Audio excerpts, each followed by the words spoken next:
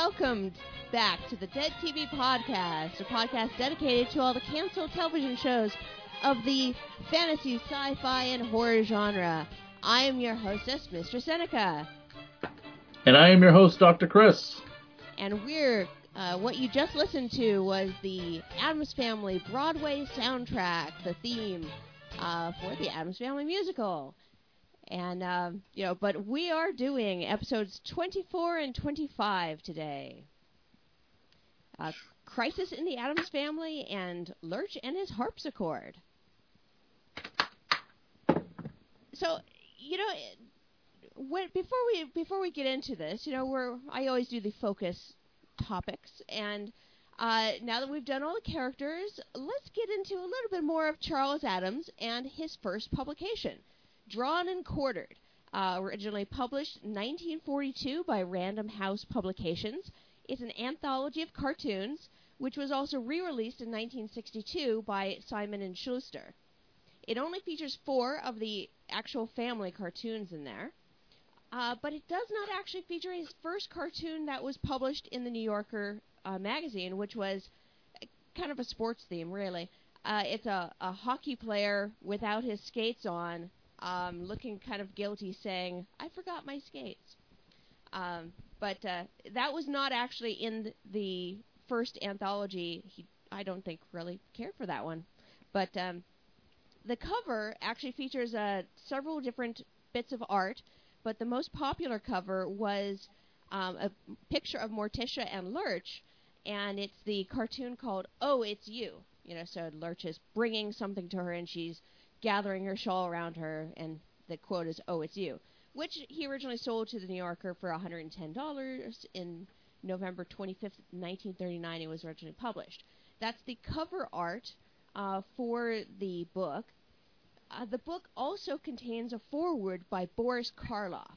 So, as I said when I talked about Lurch, that everyone wanted to keep the Lurch associations with this character and the Frankensteinian characteristics. So Boris Karloff doing the foreword kind of played into that.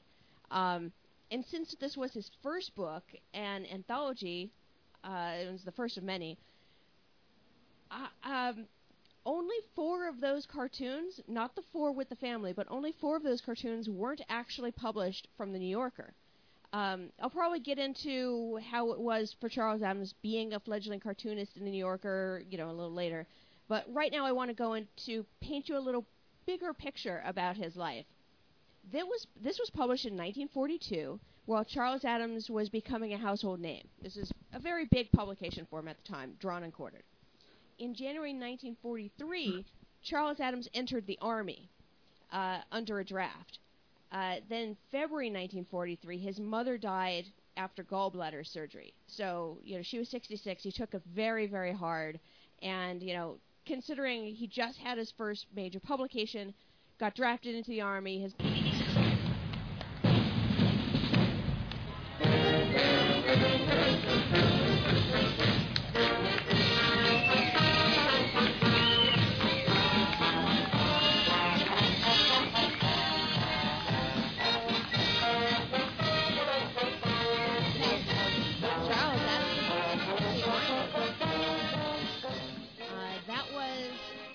part of the draft. So Charles Addams was drafted in 1943, so 1 year after the publication of Drawn and Quartered. So if you take a look at it, in January 1943, he enters the Army under the draft, and then February 1943, his mother dies after gallbladder surgery. She's 66, but he took it super hard. And then on May 29th, 1943, he married his first wife and lifelong friend, Barbara Day. Now, this isn't the ex-wife I talked about last week, but this is a good one. So the first ex-wife, Barbara Day. Charles Addams was credited the publication of Drawn and Quartered with being placed into the Signal Corps. The Photographic Center was on the Paramount studio lot in Astoria, New York. So it was cake duty. He was assigned to Unit A, and that's where he met Stan Lee and some Disney animators and other artists like cartoonist Sam Cobain. So that was actually his BFF in the Army. In Drawn and Quartered, there's a cartoon of a man holding a noose, and his, presumably son, in a scout uniform says, "Hey, Pop, that's not a hangman's knot." While that was originally published by The New Yorker on October 25th, 1941, a German publication also printed it. Joseph Gobler's Berliner Illustratie Zeitschrift. I'm sure I'm butchering that. But that ruffled the feathers of the Nazi editors, and was used as a point to point out that the humor was so poor quality. But it was actually probably because the Germans just didn't get it. Charles Addams pissed off the Germans with his art, and that was really his contribution to the war effort. Ah, yes. So that is my story for today. All right, on to the episode. On to the episode. So, Crisis in the Addams Family.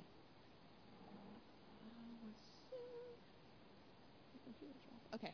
Crisis in the Addams Family. Originally aired March 12, 1965.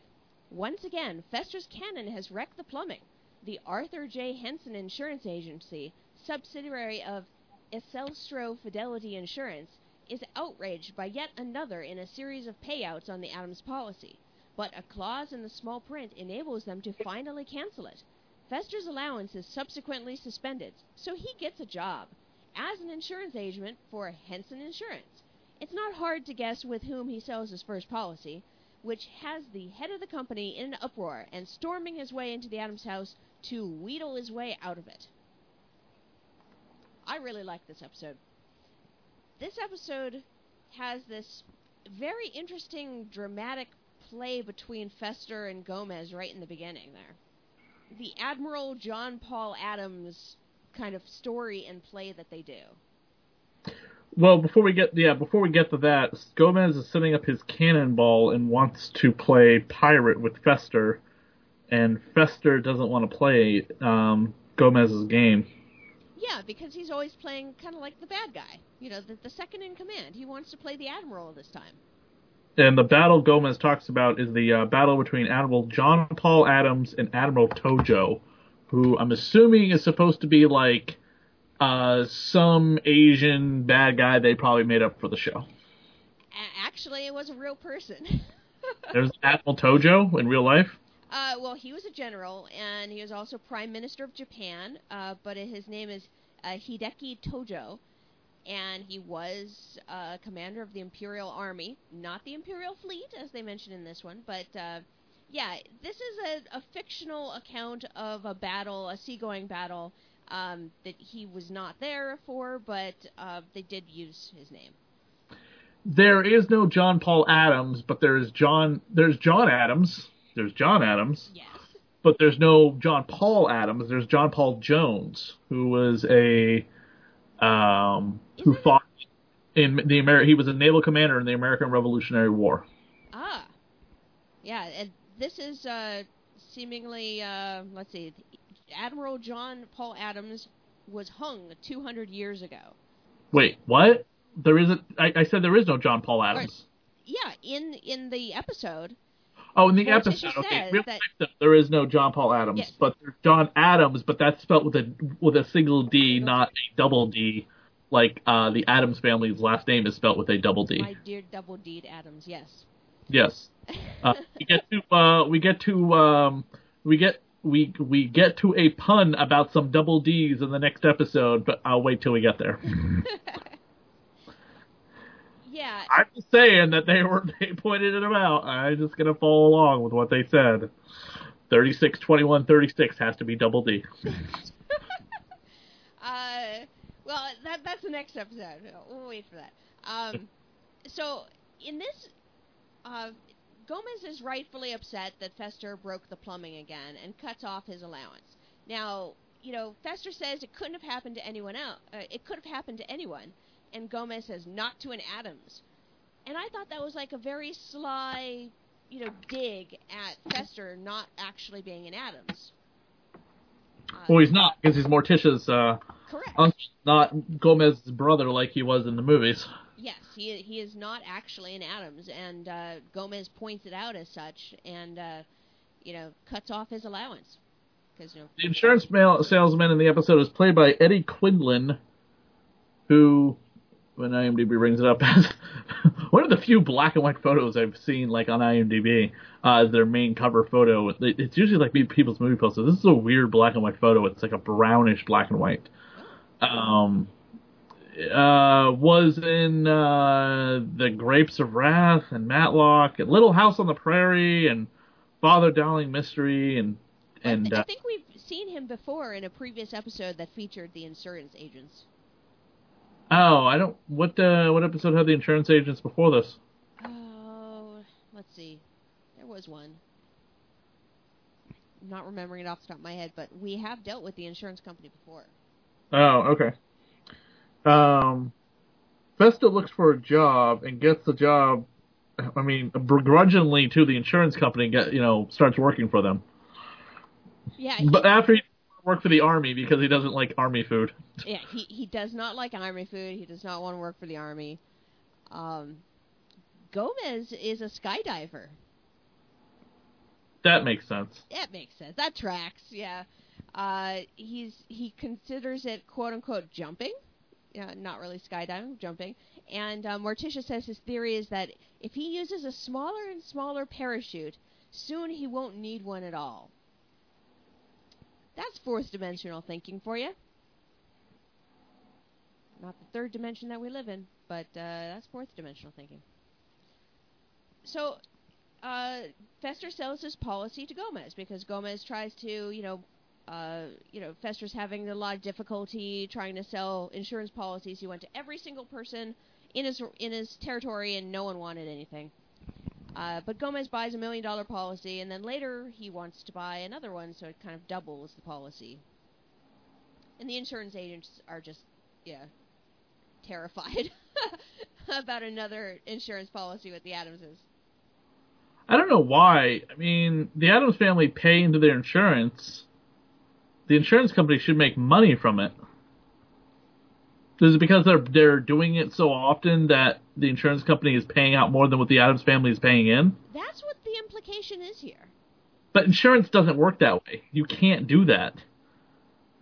I guess not. But and if you do end up paying out an insurance policy on the same family or project or business over and over again within the same year, you have to pay more into the policy, and the insurance company can put an end to your policy and force you to do it again. Yeah, I have no idea. Maybe the rules were different back then in the 60s, or television just had it completely wrong. Right. The other guy who's involved in the insurance company, he was in 6 other episodes of the Addams Family, but it isn't quite listed as being the same character. He's he is. He's Arthur Henson. But this is Arthur Henson was the boss before he became the subordinate, and then his assistant Beasley became his boss at the end of the episode. He was the mayor. He was Mayor Henson?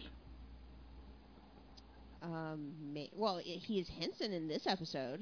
Okay, but if you look at IMDb, they list him as the exact same character in every episode, which when Gomez ran for office, he was Mayor Henson at the time. But they make no mention of him being Mayor Henson in this episode. Huh. I didn't notice that. Don't know. Is it supposed to be the same person, perhaps, in the Addams world? Okay, so here's the thing. What year are we in right now? 1965, right? Yes. Okay, all right. So I had to recycle the page. This is the first appearance of this character. He plays Arthur Henson in 1, 2, 3, 4, 5, 6 more episodes of the Addams Family. Morticia's Favorite Charity, Progress in the Addams Family, Gomez the People's Choice, he becomes mayor, and then he's back to being regular Arthur J. Henson in the next 2 episodes after that in 1966. So okay. He's got a few episodes ahead of him coming up. Okay, all right. Okay, does become mayor in 1 episode coming up. So this is the first time we're going to see Arthur J. Henson. It looks like he's a recurring character throughout the show's second and final season. Second and final season, yeah. Okay, so that's what confused me. I'm like, Yeah, it's like, I know I've seen that guy so many episodes, so yeah. But no, we haven't. This is his first episode. Yeah, but I've been watching this for a while. This is my lifetime-long show, man. Okay.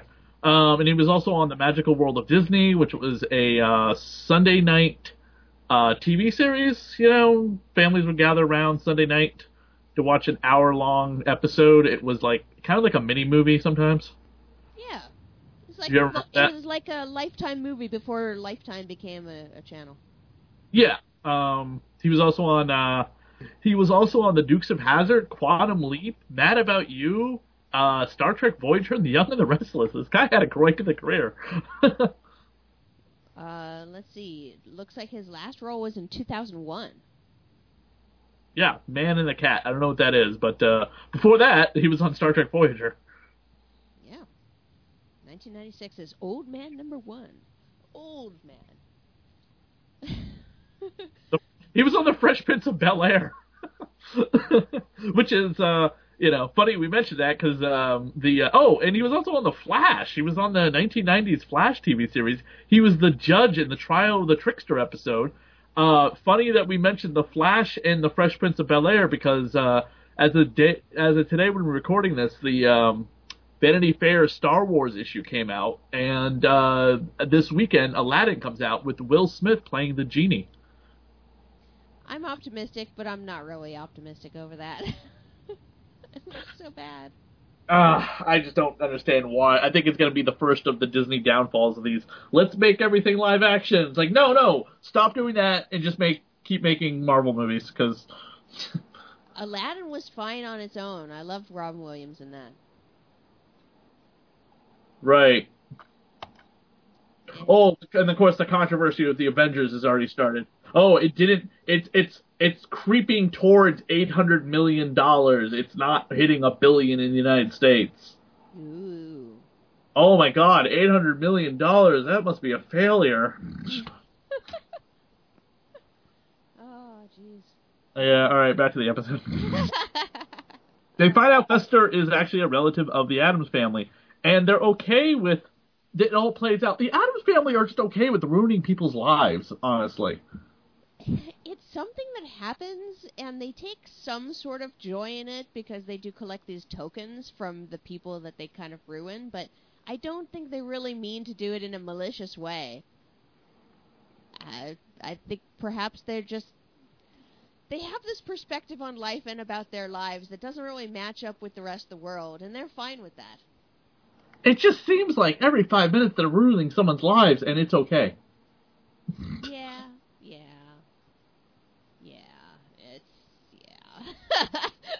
I have no excuse for them. They are living in their own bubble of what they believe life is like for everyone else, and it is not accurate. But I can't really fault them for it. It's a world of their own making, and I admire that. Maybe. All right. Shall we take a break? I don't... Yeah, let me just see if I had any other notes about this episode. No, yeah, that's it. He sinks that ship one more time, which is... It's the same sight gag repeated in the episode at the beginning and at the end, but it's still funny that it's a boat in the water and then it cracks in half. Yeah, it cracks in half and then the plumbing spills out, and so therefore he's got to... Yeah, it's just spilling out water. It's a nice sight gag. Yeah, the prop guy just has that extra, that extra one ready. Mm-hmm. All right, so we're going to take a break with some messages from our sponsors and other podcasts. Yes, take a message from our sponsor, and then we'll be right back with the next episode of the Addams Family here in the Dead TV podcast. This program is sponsored by Wicked Chronic in Natick, Massachusetts. Located on 185 Worcester Street, right on Route 9, they can be reached at 508-545-8105 or at wickedchronicvendorcommons.com. Wicked Chronic is a boutique-style retail shop that focuses on selling counterculture products such as Wiccan cannabis cultures coming together in a unique setting. You need something for that special spell? Go on down to Wicked Chronic in Natick, Massachusetts and speak to Beverly. Tell him Dr. Chris sent you. Check them out today. And we're back with the Dead TV podcast with the next episode of the Addams Family, Lurch and the Harpsichord. Episode 25, Lurch and his Harpsichord, originally aired March 19th. 1965. Lurch feels betrayed when Gomez and Morticia give their antique harpsichord to a museum. He threatens to quit. He actually tries to, too. Several times in this episode. He feels very betrayed. Okay, so this guy comes along to buy the harpsichord after hearing it because it's the same kind of music that his mother used to play, right? Well, that was his mother used to play, and that was played at her funeral. Right. So, I wouldn't care. I'd be like, no, get out. Well, the Addams family are very welcoming. Doesn't matter who they are. They're just usually very welcoming to everyone. And so, he hears that the harpsichord music, he wanders in, sees everything on the walls, and he isn't immediately scared off. The Mr. Belmont is his name. Yeah, Mr. Belmont, Oscar Belmont, the curator of the Fine Arts Museum. Does he say it's a Fine Arts Museum. Is there a Fine Arts Museum anywhere? Oh, there's fine arts museums everywhere. Is there anyone in particular that we could find online that we would have a note about? There's too many to mention. The Fine Arts Museum of San Francisco. Let's see, the M.H.D. Young Memorial Museum, located in San Francisco's Golden Gate Park. It's the Fine Arts Museum of San Francisco. The actor Brian Folger was in The Man They Could Not Hang, Boris Karloff, The Man with 9 Lives, the Wild Wild West TV series, the aforementioned Magical World of Disney Sunday evening show, The Andy Griffith Show, Get Smart, The Beverly Hillbillies, The Fugitive, Bonanza, Wagon Train, Rawhide, The Red Skeleton Show, Lassie. Had quite a career on some of the more famous television shows of the bygone era.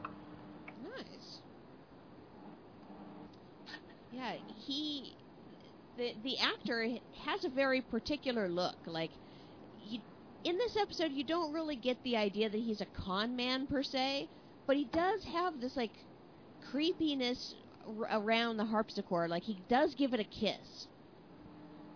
I don't know. It's kind of creepy. He plays that up a lot. The harpsichord that you see, that Lurch usually plays, is actually just a shell. Like, there is actually no harpsichord parts in there at all. The harpsichord that they talk about in this episode is given to them by Cousin Crimp. And Cousin Crimp actually had 2 heads, 1 male, 1 female head, 4 arms, and 1 glass eye. So when they mention Gomez mentions in this episode that that Cousin Crimp used to play 4-handed minuets.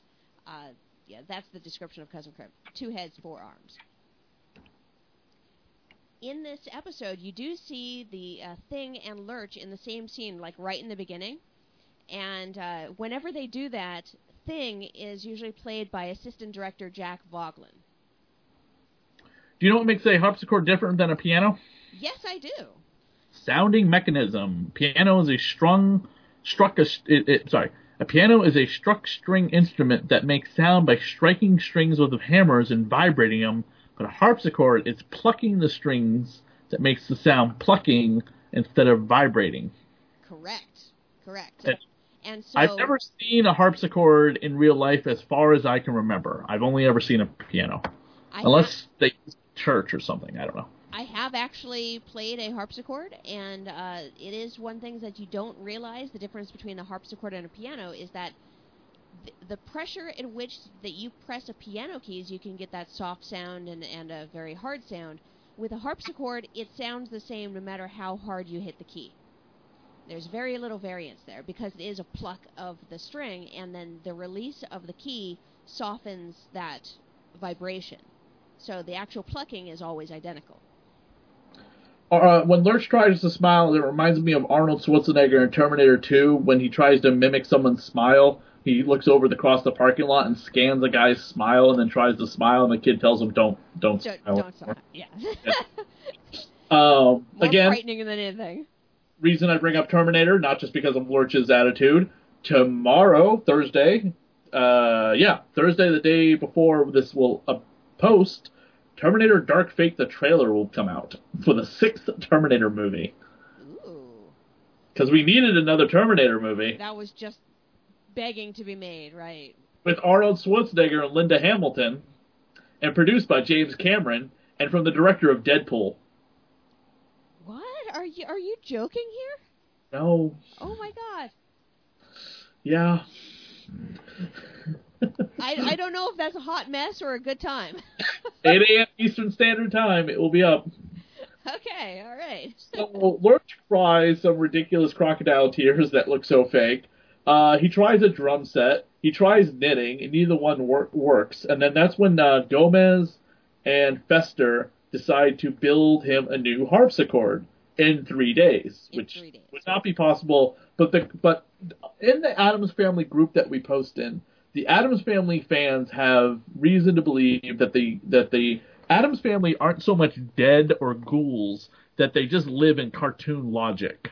Like, this is Who Framed Roger Rabbit, where cartoon characters have, weird logic or whatever compared to the laws of physics in the real world. I could believe that.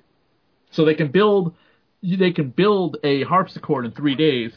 It's kind of like an old gag where Bugs Bunny would mail something, and then the mailman would show up 2 seconds later, package for Bugs Bunny, and then back to what he's doing. Of course, we can do that today. We can order something from Amazon and have it show up in an hour. That's true, yeah. Same day delivery. And they decide to start measuring the harpsichord that they're building. The measurements are 36, 21, 36, which, according to Gomez, are Morticia's measurements of her body. Now, what was Carolyn's measurements in real life? Oh, I don't actually have her measurements. You want to have that. No, she doesn't publish those. Oh, come on. But there are celebrity websites out there that you can type in the bust size of any woman and go, whatever. Of nowadays they are, but back then... I'm trying to think of this really busty actress that's been in a ton of stuff that's just, breasts are just, beautiful. And you can type in, any actress in Hollywood, and they'll determine easily how big her breast size is. Like, Kat Denning or something. This who's is got, sounding really creepy. Listen, I'm not the one who builds the internet. I'm just telling you what you can do. You can find on the internet. Well, yeah, I can't say about Carolyn Jones's actual measurements. It's not really stated in her biography, but I will say that when I was a model, my measurements were 36, 23, 40. And I did get down to a 21 waist at one time, but it started looking a little freaky. Wait, hold on. So break down the measurements and how they are. So the 36 would be is the bust. Okay. 24 is the waist. Okay, and then the other is the 40 is hip. The hip. Sorry, not the ass. Okay. It's a hip. So, yeah, but I did get down to 21, but it started looking a little freaky, so I stopped doing that. So 24 was right around where it was more attractive. Okay, we do the website bodysize.org, which lists any. Okay, put in Carolyn Jones. Let's see this. 31, 25, 33. Oh, I wonder where they're getting that calculation. Measurements of pixels on pictures. I'm assuming based on the dresses, the dresses have to be there. I mean, according to this, she was a size 4. Yeah, but you know, size 4 sizing on women's outfits doesn't really matter as much because it varies from maker to maker. Okay. So unless the computer is taking a look at the images and then calculating it based on pixel size and relative distance to things, which is possible, quite possible. I'm assuming that it's basing it on. I mean, obviously it's hard to do it on somebody who is dead, and easier to do it on someone who's alive, where everyone's measurements are recorded in something, and somebody posted online or whatever when a celebrity puts a costume on or whatever, Scarlett Johansson or something. Yeah. You wanted to find out what Scarlett Johansson's measurements are, so you can replicate her Black Widow costume. Mm-hmm. Which by the way, they just announced the Scarlet Witch, the Black Widow movie coming. Uh-huh. Is going to star Scarlett Johansson and take place after the events of Civil War. Ooh. So it will be during the time period her and Cap are kind of, on the run from the law. Yeah, that'd be interesting. Yeah, so that made a lot of people happy that it wasn't we weren't going all the way back in time again to, pre-Avengers. Or, sorry, even pre-Iron Man 2. So, in this episode, Fester suggests that Lurch should really start talking to his pen pal Yvette from the Folies Bergère. This isn't the first time that the Folies Bergère has been mentioned. In the episode with the ham radio snafu, Fester was wanting to send a message to Yvette. Well, the Folies Bergère is kind of a nude burlesque show in Paris. Oh, have you been there? I have not, no. My next question was, were you in it? No. What's the name of the burlesque show? The Folies Bergère. How the fuck do you spell that? FOLIESBERGE.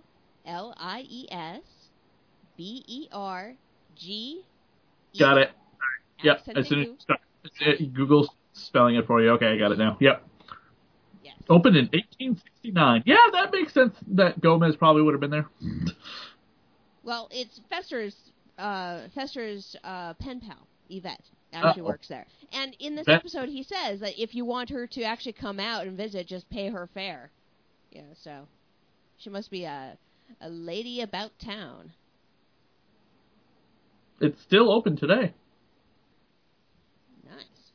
They did Zorro the musical there. I didn't know that was a thing. Yeah, Josephine Baker actually worked there as well for a time.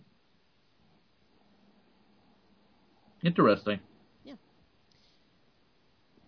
But the joy on Lurch's face when he gets back his harpsichord, even though it's the fake one, the joy on his face is just, delicious.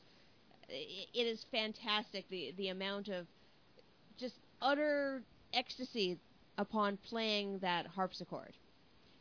Did you notice we also have 2 back-to-back episodes with none of the kids in it? And I'm wondering if that's because they film the kids, their stuff all together and then keep it, stored away so they can get as much use out of them as they can, because kids can only work so many hours per day. And then they do other stuff, without them, other episodes without them. Yeah, I don't know. Grandmama is not in either of these episodes either. Other than the picture on the wall. Yes. Other than Which, yeah. Doesn't count. Yeah. But do you think they still get paid for that picture on the wall? Do they get paid for being in the opening and ending credits, even though they're not in the episode? Good question. Very good question. If we ever get the Addams Family historian on the show, that'd be a great question to ask. Or Lisa herself. So if you wanted to buy a harpsichord now, it is a pretty expensive object. You're looking to pay at least like $20,000 to, I found one for $75,000.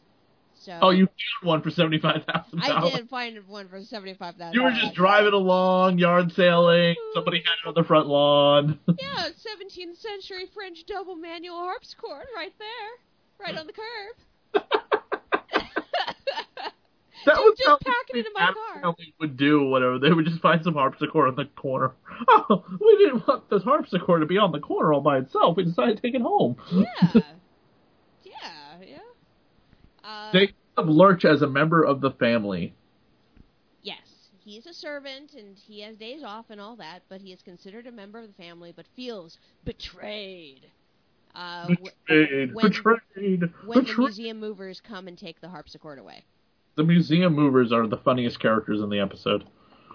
Well, they have the standard Addams response of, fear and bewilderment. It's a little funny. It would be funny if they had filmed in the museum or something with the harpsichord there. Yeah. But they don't have a museum set. Now, does Lurch own the harpsichord, or do the Addams own it? The Addams own the harpsichord. They were going to give him the fake harpsichord in this episode. Like, it would be his forever. It seemed like it was his, or whatever, the way he acted, or whatever. It really seemed like it was his. Yeah, no, it is only his in spirit, and he's the one that plays it. Leonard Bremen, Bremen, B-R-E-M-E-N, plays one of the 2 movers for the museum, and he has been in many things that are pretty well known to people, such as Different Strokes, The Brady Bunch, Get Smart, The Beverly Hillbillies, Batman, Bewitched. He's in more than one episode of The Addams Family, The Twilight Zone, Perry Mason, The Untouchables, and so on and so forth. The other mover is Ray Galvin. Galvin.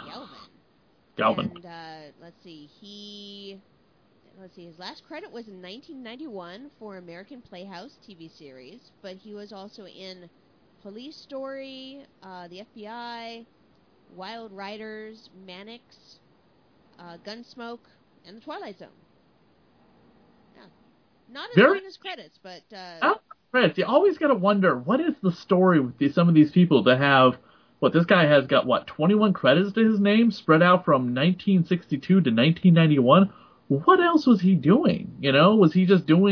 Was he like a lot of actors I know who are working shitty jobs, and as soon as they get a notice about a role to go audition, they stop what they're doing to go do that role and put their 9-to-5 job on hold? Hey, you got to do what you got to do to make the bills.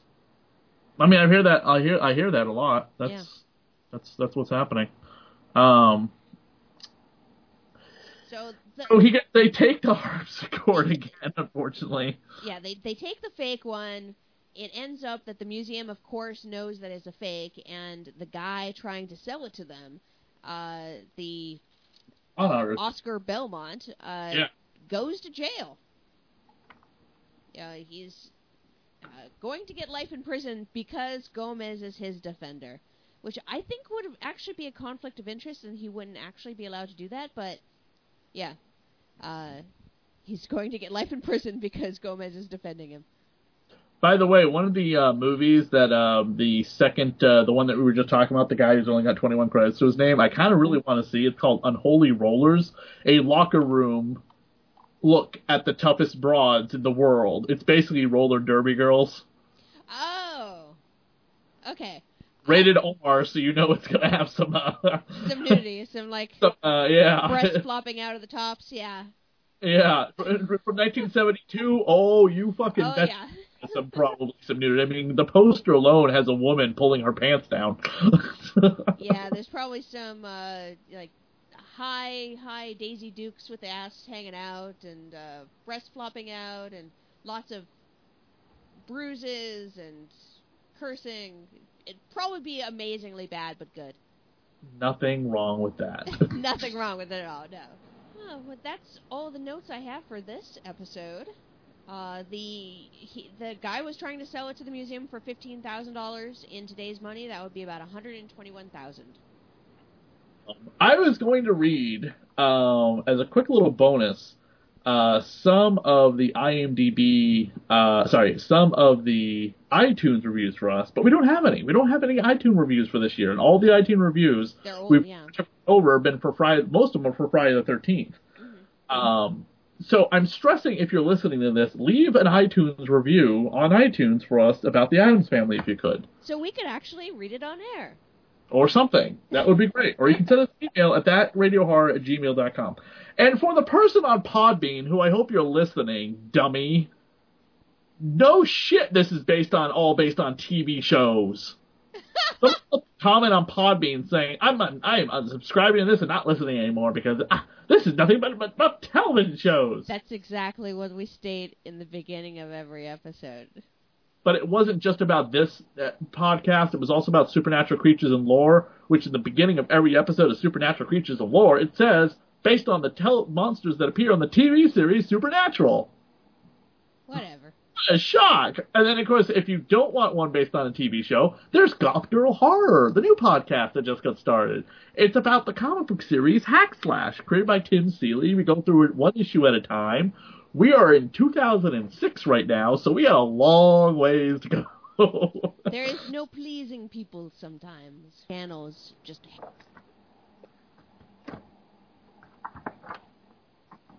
So... Well, and just like ending part out, and just happened to mention the podcast. If you'd like to find us, go to the Dead TV Podcast on Facebook. You can also find us at Chris DSAV and at Elegantly Kinky. And you can also send us an email, thatradiohorror@gmail.com, as well as sending us an iTunes review or a Google Share review or I almost said Spodcast, but that's Kevin Smith.